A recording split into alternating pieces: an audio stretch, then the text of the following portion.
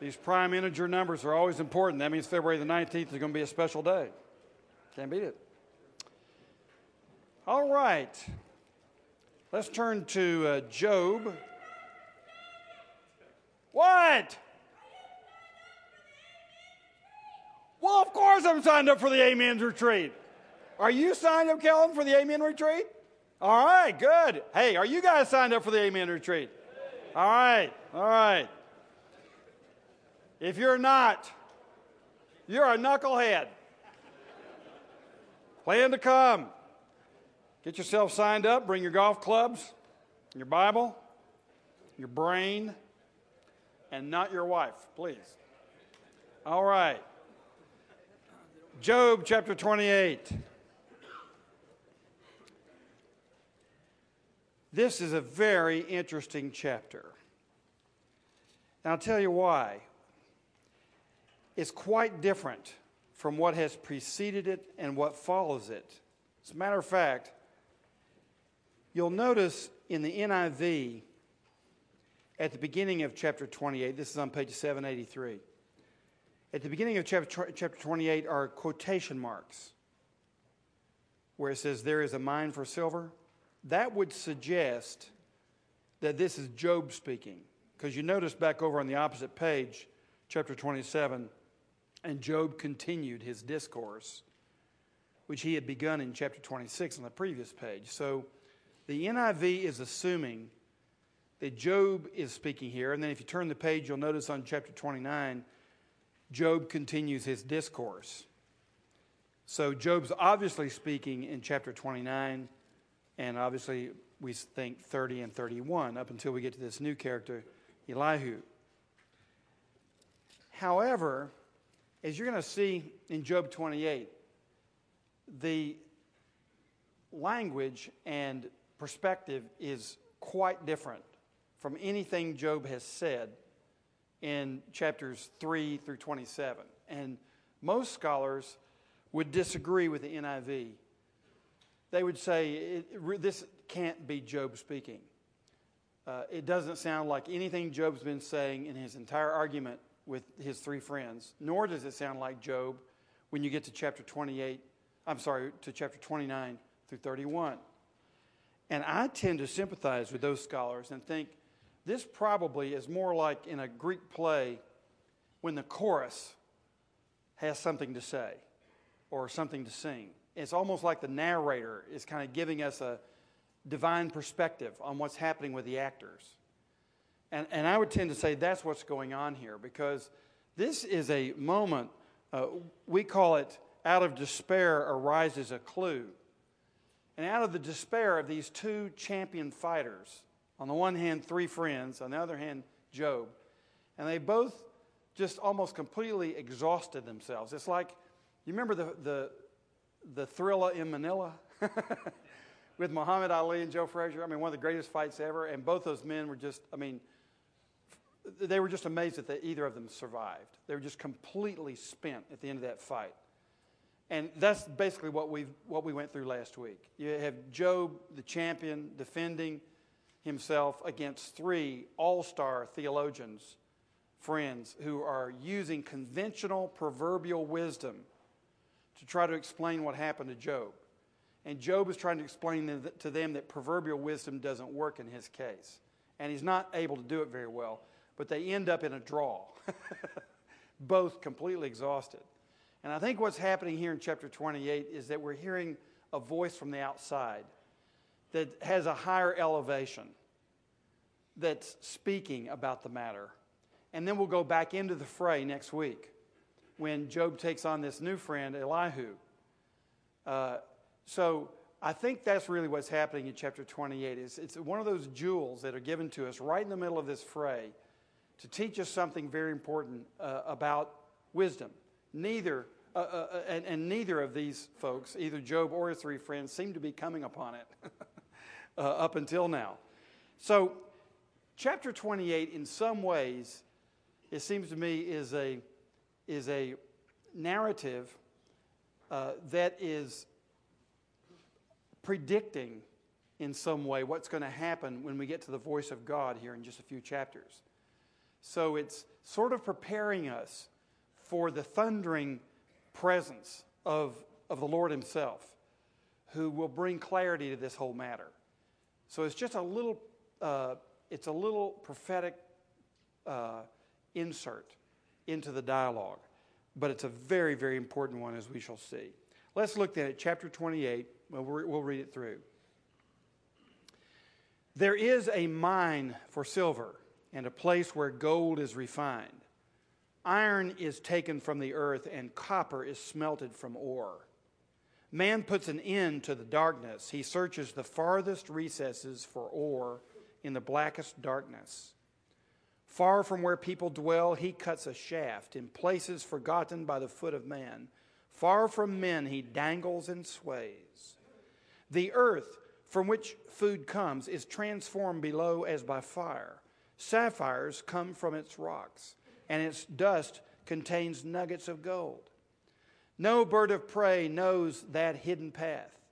No falcon's eye has seen it. Proud beasts do not set foot on it, and no lion prowls there. Man's hand assaults the flinty rock, and he lays bare the roots of the mountains. He tunnels through the rock. His eyes see all its treasures. He searches the sources of the rivers and brings hidden things to light. But where can wisdom be found? Where does understanding dwell? Man does not comprehend its worth. It cannot be found in the land of the living.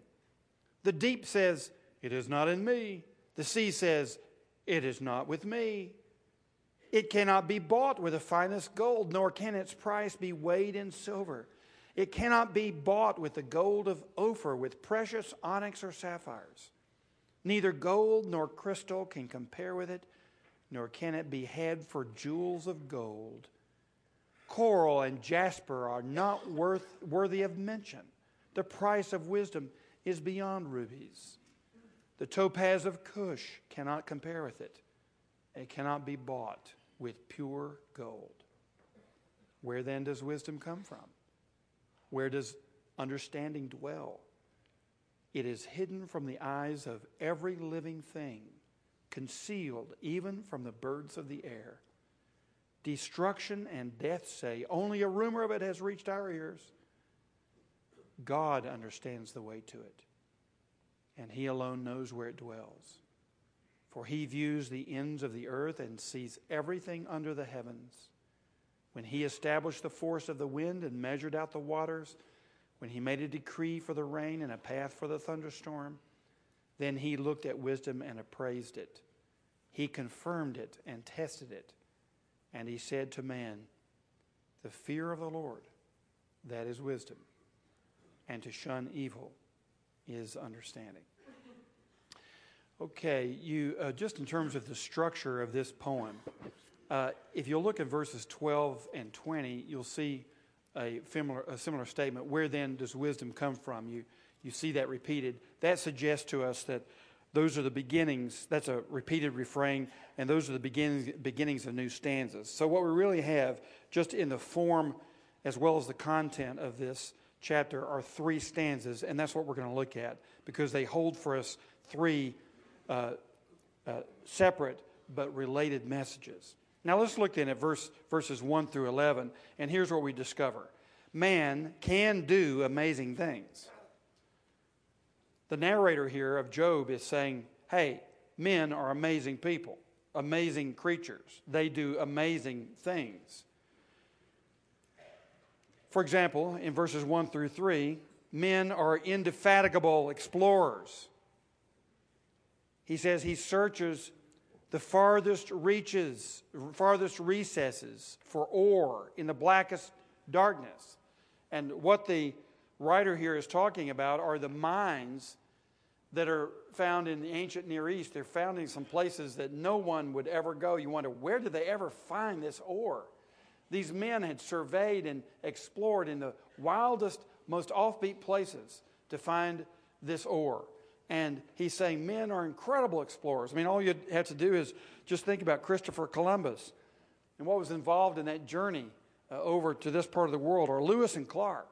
If you've read about their explorations, you're just amazed at the ingenuity as well as the curiosity of men.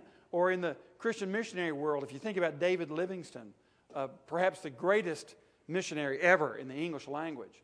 And this man was a scientist and an explorer and a slave trade opponent in a big way, as well as a preacher. And Livingstone charted 11 million square miles of Africa that had previously been uncharted. When Stanley went out to find him, Stanley being a newspaper reporter from New York, of course he found Livingstone, and after all the search, found him in the heart of Africa. Remember what he said? Mr. Livingstone, I presume. Correct. And Stanley went out to find him because of his incredible scientific findings. He was the rage of the world. And just a phenomenal explorer. And certainly in our own day, with men flying to the moon, we're incredible explorers. And the writer here is saying, men do incredible things. They're indefatigable explorers. If there's something to be found out, they want to find it out. And look at some of the scientific explorations of our day. With some of the, we heard in the news last week, they think they're coming up with a cure for the common cold. And that comes from decades and even centuries of research that have led us to the ability to look at our DNA and what affects viruses and how our whole system works at the smallest scale. It's just absolutely remarkable what men are able to do. And the writer here is saying, absolutely, men are amazing. They're indefatigable explorers. And then you get to verses 4 through 8, and he says, we're unrivaled engineers. He says, once these people find where the ore is, they cut a shaft, and then men will dangle and sway in verse 4. That is, they'll go to unbelievable extents to get the ore out of the mine. And he says, the earth from which food comes is transformed below as by fire.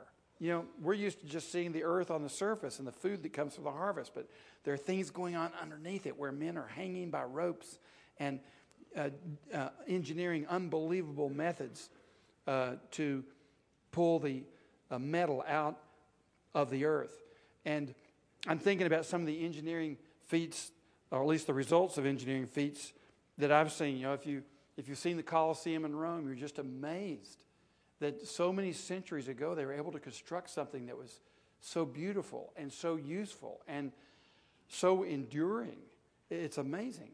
Or if you go to the Forbidden City in Beijing and you look at these slabs of marble that have been transported for hundreds of miles, you say, how in the world did they do that? You can read and find out, but it's an amazing trick that they used, that they engineered to get those slabs of rock there that were hundreds and even thousands of tons. Or if you go to Jerusalem and you go down underneath the Wailing Wall, the Western Wall, and you look at these huge stones that are as big as this stage, this whole thing, and you say, how did they ever get those stones over here? Well, you need to read about that and find out what they engineered before we had modern cranes and modern transportation. How in the world did they do that? And of course, we know when they constructed the temple, they weren't supposed to be chiseling and making noise at the temple because it was sacred ground. So they had to engineer everything before they got it there. I mean, it's absolutely remarkable. And of course, I suppose we even in our own society, we could say, look at the Empire State Building and say, how did they get that up in 1 year? The whole thing was done in 1 year. Or probably the most impressive of all is you go to the pyramids. And of course, you realize that the outer exterior of the pyramid is stripped off. But you look at this amazing feat of these pyramids over years and years and years, and you can hardly believe the ingenuity in the engineering ability of ancient man. And that's all the narrator is saying here, is that even in his day, or maybe especially in his day, before all the equipment was available, men are incredible engineers, not only explorers, but engineers. And so the narrator is saying, look, our inability to get the wisdom we need for any given circumstance is not because we're not curious enough. It's not because we're not innovative enough. It's not because we're not incredible engineers and explorers. And furthermore, it's not because we're not working hard enough. Look at verses 9 through 11. We're innovative workers. Man's hand assaults the flinty rock and lays bare the roots of the mountains. Man with his own hands is going to take down that mountain. It's just amazing. And, of course, every time the Olympic season rolls around, or if you go to professional athletic events and you look at some of these trained athletes and you just can't believe what they can do. It's absolutely remarkable the work that man will put in to the things that are on his heart. So the first thing that's being said here about wisdom is, look, our limitations are not for lack of effort, not for lack of using what God has given us in some sense. Man can do amazing things. But if you turn then to verses 12 through 19, you see that man cannot attain wisdom on his own. Man cannot attain wisdom on his own. First of all, verses 12 through 14, you see that he can't find it. Where can wisdom be found? Where does understanding dwell? Man does not comprehend its worth. It cannot be found in the land of the living. So, gentlemen, as smart as you are, as hardworking as you are, as curious as you are, you ain't going to find it with all of your skill and all of your intelligence. And we know this just, I don't know how many of you have studied philosophy. I haven't studied it formally, only informally, but, and I enjoy philosophy. And philosophy just simply means love of wisdom. Okay? Philosophy. Sophia is wisdom. And phileo is love, brotherly love. So it's love for wisdom. But you wouldn't know it, would you? I mean, philosophers know how to ask all the questions. And they don't give you any of the answers. They just wander all around and they divide every issue into all of its individual parts. And some things you've never heard of. You never knew things could be divided, but philosophers can divide them. Yeah, but you got to think about this, and you got to think about that. And they'll just take you all the way around the mulberry bush, and you come right back where you started.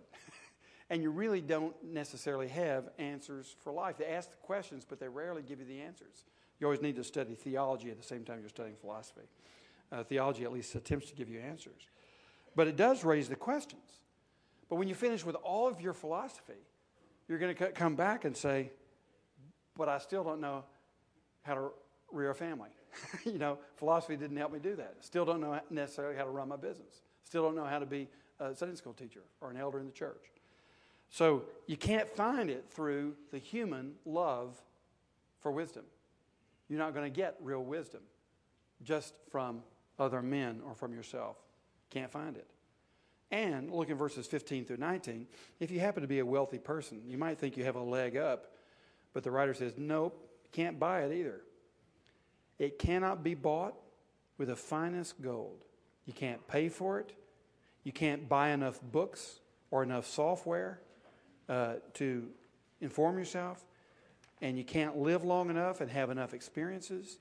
Neither gold nor crystal can compare with it, nor can it be had for jewels of gold.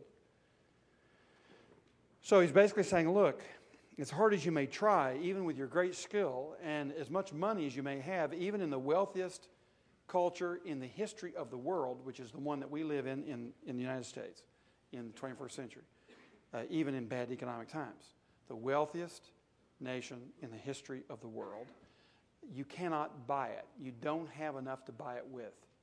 So you can't get it through your human ingenuity and initiative. So let's look at verses 20 through 28. Hopefully we're going to get some answers here. He asks again, where then does wisdom come from? Where does understanding dwell? And here's what he's showing us. God alone gives wisdom.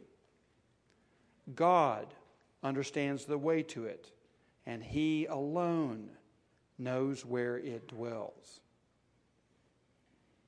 So what you have in this story with Job and his friends, you have 4 champions going at it. 3 against 1.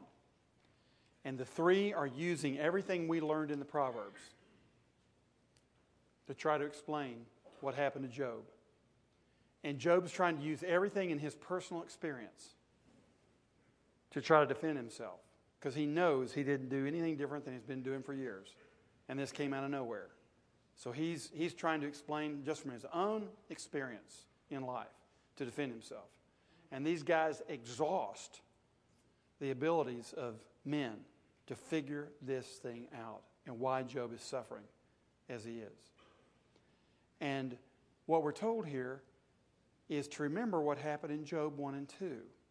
There was a divine court where God had a conversation with Satan, and God ordered everything that's happening. And you don't understand things, and you'll never be able to have explanations for things, and you'll never be able to get your mind around it.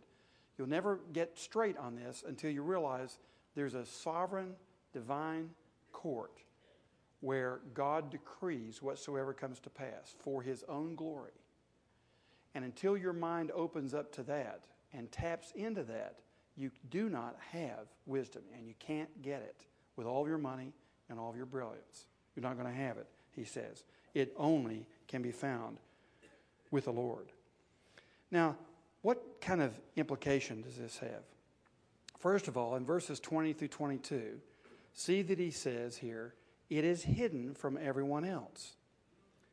What's being shown here is that for some reason, Deuteronomy 29:29, you might mark that verse. Deuteronomy 29:29 says, the secret things belong to the Lord our God, but the things that are revealed belong to us and to our children forever. So there are secret things that belong to the Lord our God. Here's a secret thing that was shown us in Job chapter 1.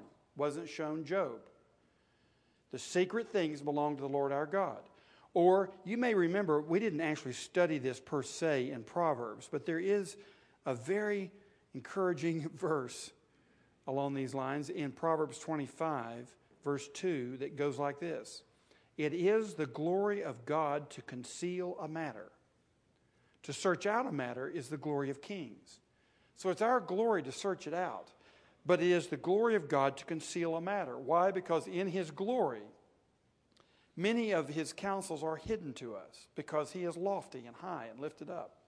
So we just simply acknowledge that all of the facts about reality are hidden from the eyes of every living thing. God doesn't make known everything that he's done or everything that he's thinking. And what implication does this have for us?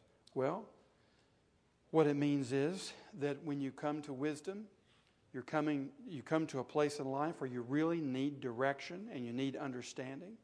You certainly search out his word. You search out God's creation through science, through reading, through study. Certainly you take all these things in. But ultimately there's another discipline that has to enter your life if you're to be a man of wisdom, and that is the discipline of prayer. Leave your finger in Job chapter 28 and turn with me over to James. You'll find this on page 2006, but let's turn to 2010. And let me remind you of what James says about wisdom. James has a lot to say about wisdom.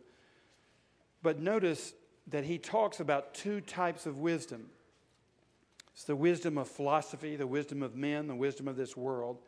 And then he speaks about another kind of wisdom he calls wisdom that comes from heaven. But on 2010, this is James 3:13. Look how James puts it. Who is wise and understanding among you? Let him show it by his good life. Okay? If you're wise, it will show by your good life, that is, deeds done in the humility that comes from wisdom. But if you harbor bitter envy and selfish ambition in your hearts, do not boast about it or deny the truth. Such, quote, wisdom does not come down from heaven, but is earthly, unspiritual, of the devil. For where you have envy and selfish ambition, there you find disorder and every evil practice. So the wisdom that you call wisdom that puffs you up and makes you think you're smarter or better than somebody else is not the wisdom from heaven. That's wisdom from the evil one himself. There's another kind of wisdom. Look at verse 17. But the wisdom that comes from heaven is first of all pure, then peace-loving, considerate, submissive, full of mercy and good fruit, impartial and sincere. Peacemakers who sow in peace raise a harvest of righteousness. So you'll notice that the peace that comes down from above has a moral purity to it and has a relational kindness to it. So it affects our moral lives as well as our relational lives. That's the wisdom that comes from God. Now, how do you get this wisdom? Now turn back to page 2006, James 1. And look at verse 5. James 1:5. If any of you lacks wisdom, he should ask God. There you have it. If any of you lacks wisdom, he should ask God, who gives generously to all without finding fault, and it will be given to him. But when he asks, he must believe and not doubt, because he who doubts is like a wave of the sea blown and tossed by the wind. That man should not think he will receive anything from the Lord. He is a double-minded man, unstable in all he does. In other words, when you ask, you must ask with the intention of honoring and glorifying God. You're simply asking him to honor him. Ask with the right motive. And it says in the Bible, here's a promise, he'll give it to you. Now, of course, the classic example is Solomon himself, isn't it? Solomon, who is the wisest man on the face of the earth, the Queen of Sheba, and we're told not just the Queen of Sheba, but royalty from all over the Near East made their way to Jerusalem. They wanted simply to sit in the court of Solomon and listen to this man's wisdom. They wanted to ask him questions and hear his response to their questions. They just delighted themselves. This man had something they didn't have. What was it? You remember how it all began? When Solomon was anointed king, he simply went into the presence of the Lord and said, Lord, I'm like a little kid. I don't know how to go in. I don't know how to go out. I don't know how to do this. I don't know how to rule your people. Please give me wisdom. So before he prayed for riches or before he prayed for dominance over a great part of the world, he just simply prayed for divine wisdom. And the Lord did what he promises in James 1:5 he'll do. He gave Solomon wisdom. Wisdom out of his ears. He gave Solomon wisdom overflowing his whole life. It was unbelievable how much wisdom he gave Solomon. Just because he asked. And what I find in my own life is I'm faced with a problem, and my undergraduate degree is in engineering, so I engineer it. I diagnose everything, and I get everything all figured out, and I logically lay it out before me, and then I try different scenarios. You know how you do this in decision making? You put different scenarios on this problem, and then you try to run out what would this scenario look like, and what would this scenario look like, and what would that scenario look like. And sometimes I rack my brains, and then if I can't figure it out right there, if it's not an easy problem, I'll call one of you guys and say, you've got some expertise in this area. I've seen you do this before. I'd really like for you to help me with this. And, what would you say about this? And so I collect all the advice that I can get from people. Now, all this is biblical. This is all fine. There's nothing wrong with it except for one thing. I have a source that I haven't even tapped into. Now, how many hours is Wilson going to go on with this before I simply say, time out, everybody. Hold it. And get on my knees and ask the Lord to help me. Sometimes it's a few hours. And I go, oh, yeah, duh. And it's just amazing how this works. But if you just bow before the Lord and ask him to give you wisdom, it will surprise you sometimes how that wisdom comes. Sometimes it'll come by just slamming a door you thought you wanted to walk through, and he just closes it for you. He takes care of it for you. He gives you wisdom even against your own will. But he says he will give it to you when you ask with the right motive, which is to honor and glorify him. Just this past week, I discovered something, since my son is a Marine captain, I discovered something about Marine captains I didn't know, and that my son, I think, had forgotten, and that is that Marine captains are technically qualified to adjudicate a court-martial. I didn't know that, and I think my son had forgotten it, but he was appointed to adjudicate a court-martial. And he said, I'm not a lawyer. I've never done this before. I mean, he was obviously irritated, just completely irritated. I don't blame him. So he had this case, with 2 enlisted Marines. And you can ruin someone's career. You can, and there were no precedents available to him. He's just been transferred into a new battalion, so they hit the new guy with this because he would be objective. They didn't say ignorant. They said objective. And so, I've had a little experience in church courts and a little experience in civil courts, but not from that side of the bench, but from the other side. But I have a little experience in church courts, so, we would talk about the proper, rules for evidence and these kinds of things. And finally, I realized it was one person who didn't know anything talking to another person who didn't know anything. I just said, Ben, let's just pray. Let's just pray. And ultimately, that's the best thing to do. It's not the only thing to do, but it's the best thing to do. And, he got through it fine and felt like the Lord had helped him.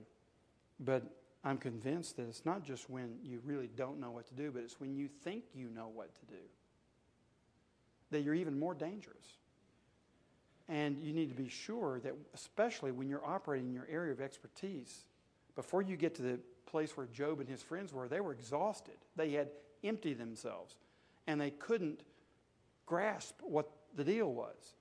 They would be more inclined to seek, be ready for God to speak to them. But what about you when you're operating every day as best you can in the middle of your competence? And every one of us men, we're trying to, as we get older, we try to focus that career and focus the way we spend our time more and more on the things we're really good at. So that by the time you're 50, you really think you're pretty good at this. I mean, you've been focusing your life now for 30 years to get it where you can do what you can do well. And you're pretty convinced you're good at it by the time you're 50. And I just want to say to you, you're really not as good as you think.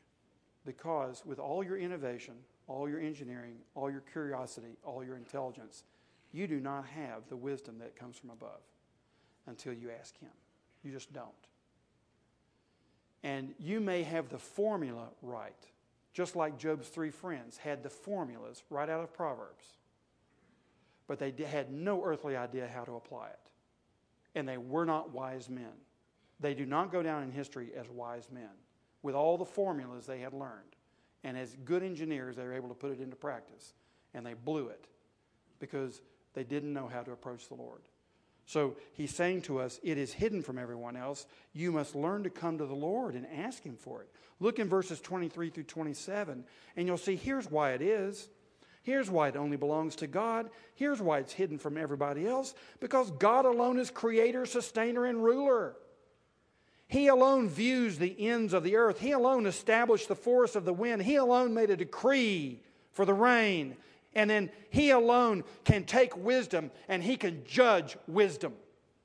And He approves it and He confirms it or He denies it. He is the judge of wisdom. He's the source of wisdom. He rules over wisdom. This is a matter of the order of the universe. Who's in charge here?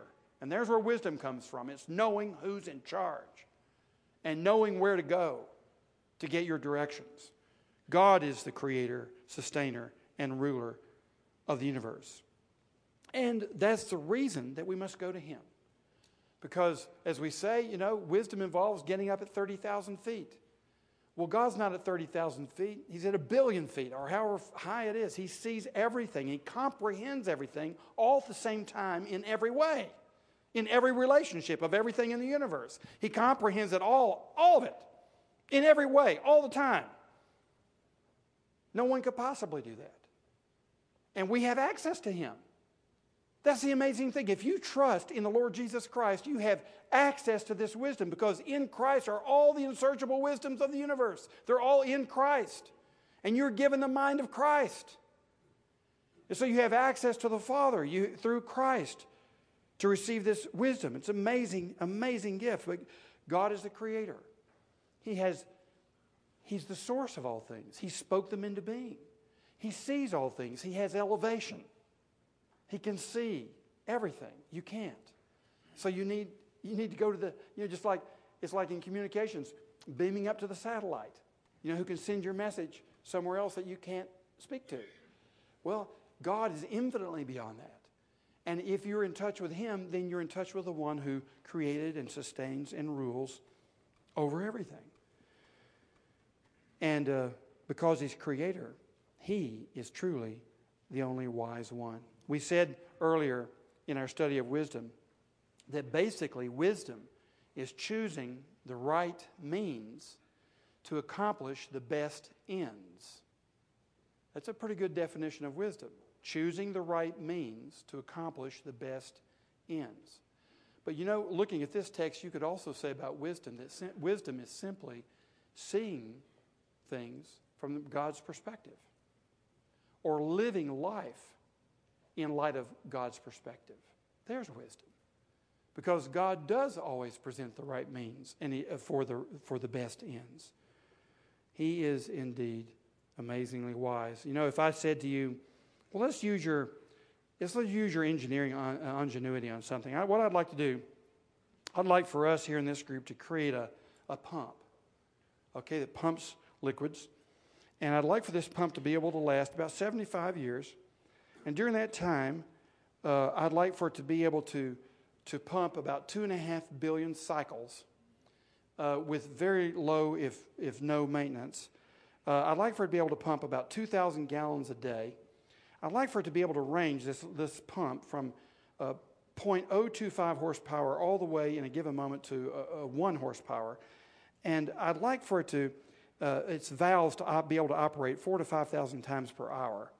Now here's the only problem with this pump. It's got to weigh less than 10.5 ounces. Okay, go to it and design it. I go, impossible. Of course, but God did that with your heart. That's exactly what He made. Only God can do that. So you can take a zillion different things like that, where God has made things with His own hands and shown us that our mouths are shut. We just can't touch it. We can hardly even understand it.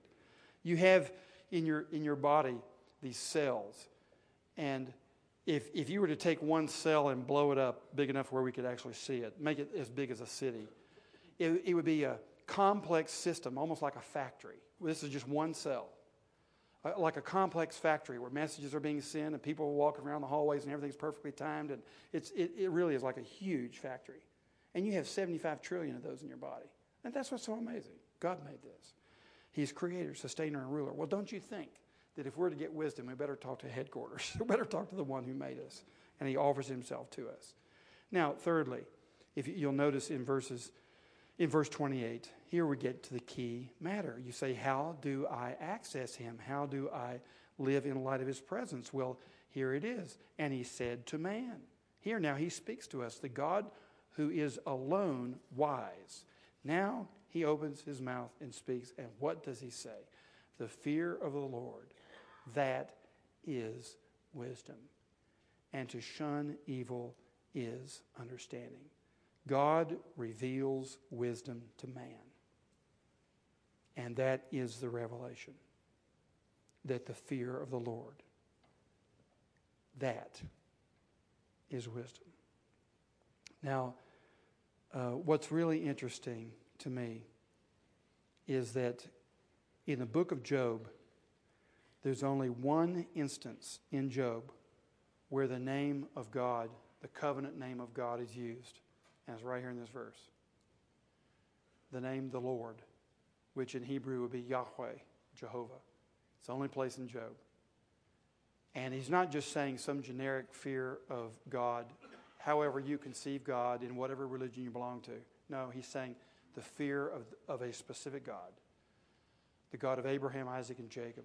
The God and Father of our Lord Jesus Christ. That God. The only God who is. It's the fear of the living God. Not the God of your imaginations that your engineering schemes came up with. Because, we engineer gods too.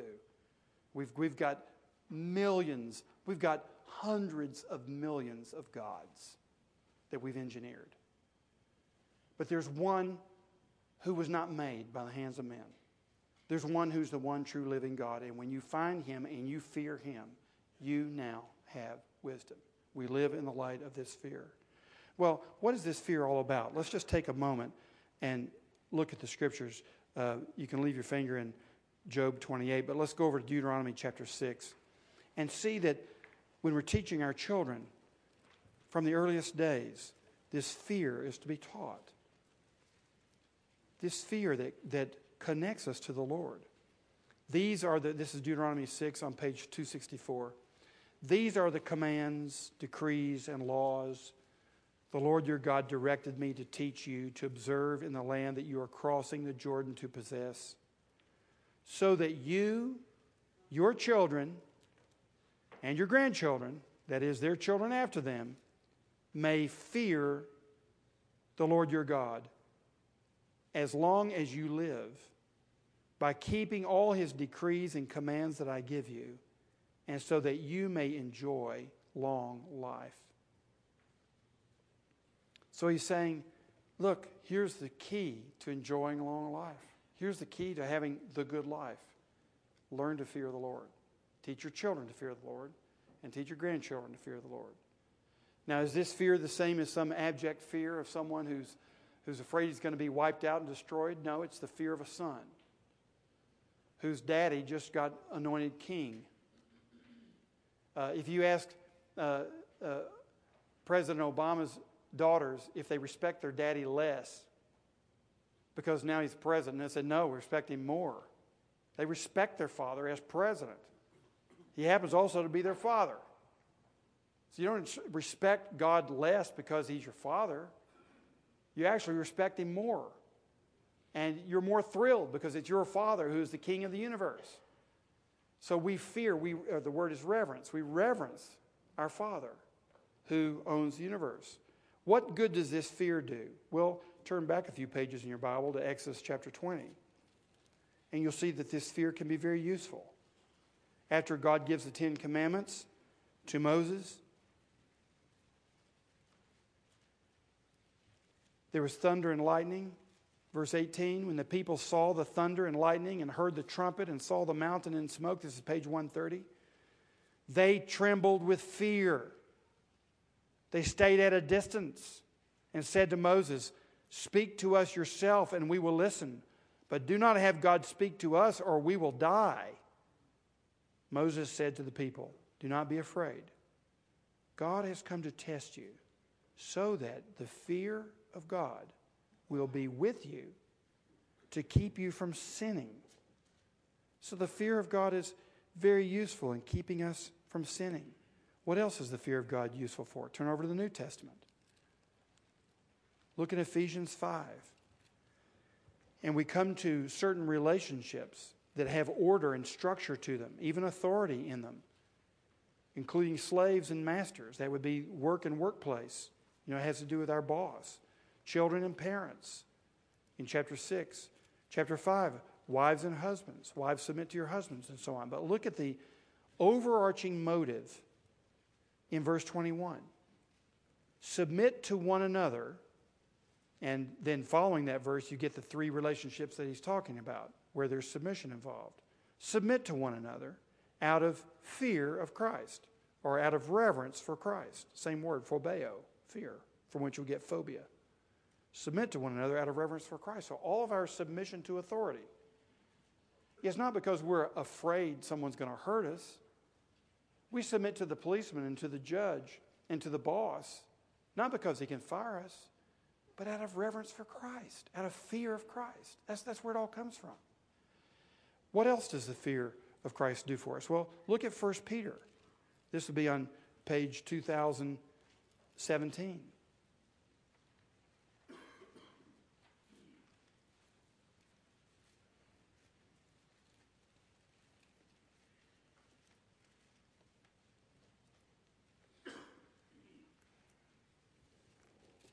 And he says in verse 17, since you call on a Father who judges each man's work impartially, live your lives as strangers here in reverent fear. So our holiness, not attaching ourselves to the things around us, living as strangers and aliens, is coming out of our reverence for God. We're sanctified or set apart. We're consecrated. We're from a different place going to a different place as aliens and strangers here. And what keeps us in that mentality is our reverence for God, our fear of Him in all of His holiness. Turn the page and look in chapter 2 of 1 Peter, verse 17. Show proper respect to everyone. Love the brotherhood of believers. Fear God. Honor the king.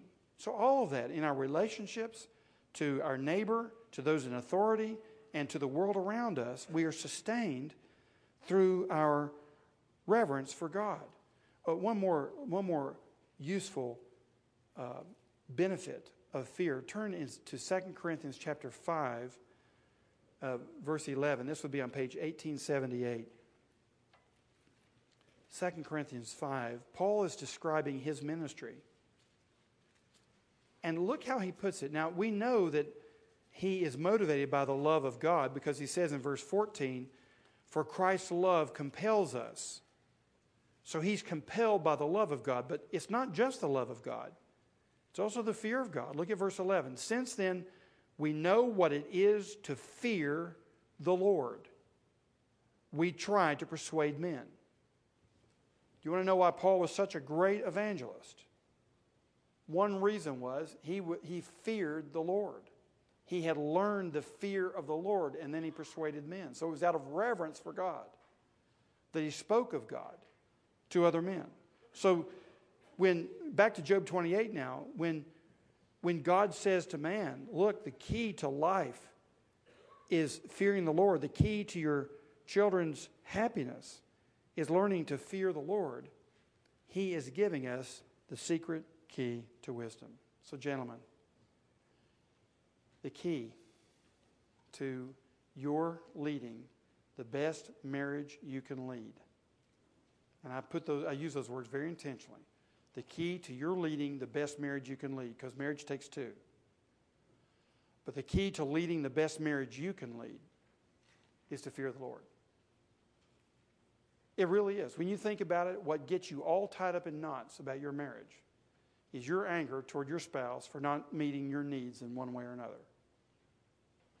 All that tends to dissolve when you fear the Lord. You realize He made you, He is your judge, He has redeemed you, and He's coming back to glorify you. And these petty little resentments that you have toward your wife tend to dissolve in the fear of the Lord. When you're at work and you feel as though you've been dealt with unjustly, either by your board of directors or by your partners or by a boss or by a customer, let me tell you what will help you deal with that better than anything else in your life is simply fear the Lord. If you really fear Him, you fear Him because you know He is the judge of all the earth. And He's going to bring justice to every aspect of your life one day, and you will see it with your own eyes, as Job said earlier in this text. You will see it. And the fear of the Lord will bring you back down to earth, get you off your high horse, and enable you to be a servant and not to worry about the petty complaints in life. If you feel as though your pay is not what it ought to be, or that your station in life is not commensurate with your dignity, let me give you the solution for this. It's the fear of the Lord. If you think that your life has really been unfair and you've got a grievance against God and you're not about to go in there and pray those prayers in the prayer book, or you're not about to sing those hymns or to listen to those sermons or to offer Him worship or to pay a tithe because the way He's treated you, let me give you the bottom line answer. It's the fear of the Lord. And Job had to understand that. He had his own complaint about the way God was dealing with him. And here's a little interlude before he gets to the final climax when he meets the Lord and has his mouth shut. Here's a little warning, Job. Here's the key to what you're looking for. Fear the Lord. Honor Him. Glorify Him. Bow down before Him and acknowledge Him as King. And may it be evident in every aspect of your life. There are several books that Jerry Bridges has written, many good ones about grace and holiness and godliness. Maybe my favorite little one is a book he wrote entitled The Joy of Fearing God. Get that, the joy of fearing God. The joy of bringing honor and glory and being awestruck by your Father. There is tremendous joy in it. And that, gentlemen, is where you get wisdom. Because when you fear Him, you turn to Him and you ask for Him to be honored and glorified in every circumstance. And He will show you, you're His son. He will show His Son the way to fear the Lord in the midst of every circumstance.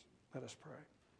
Father, we thank you for the gift of making yourself known to us, for you have hidden yourself in all of your glory from us that we might not be destroyed. And yet in Christ, you have revealed yourself to us in your fullness. And you have shown us the fear of the Lord. We thank you for this one verse tucked in the middle of this magnificent book that gives us the nugget we need today to be men who are wise. Help us to reverence you, to acknowledge your greatness, to be bowed down before you. And Lord, grant us joy in doing so. We pray in Jesus' name. Amen. Lord bless you.